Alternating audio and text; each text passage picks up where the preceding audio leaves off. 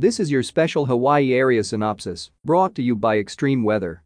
I am your Extreme Weather AI assistant meteorologist, James Johnson, with your special Hawaii area synopsis in under a minute for Friday, August 2, 2019.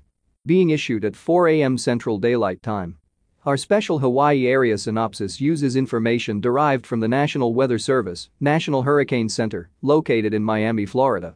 Gusty easterly winds will continue through Saturday as Tropical Storm Eric passes south of the state.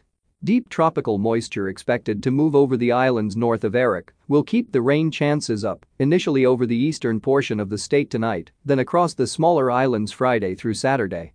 The best chance for heavy rainfall and flash flooding will remain over Big Island windward areas. Additional impacts will include large seas and surf for the exposed coasts. Later this weekend through early next week, Tropical Storm Flossie will approach and could bring additional impacts to the islands. This broadcast is made possible in part by Extreme Weather. Funding for this broadcast is provided in part by our viewers and their donations. We would like to thank our viewers for their continued support of this Extreme Weather program. Thank you for listening, and please check back often for further weather updates that may impact you and your area.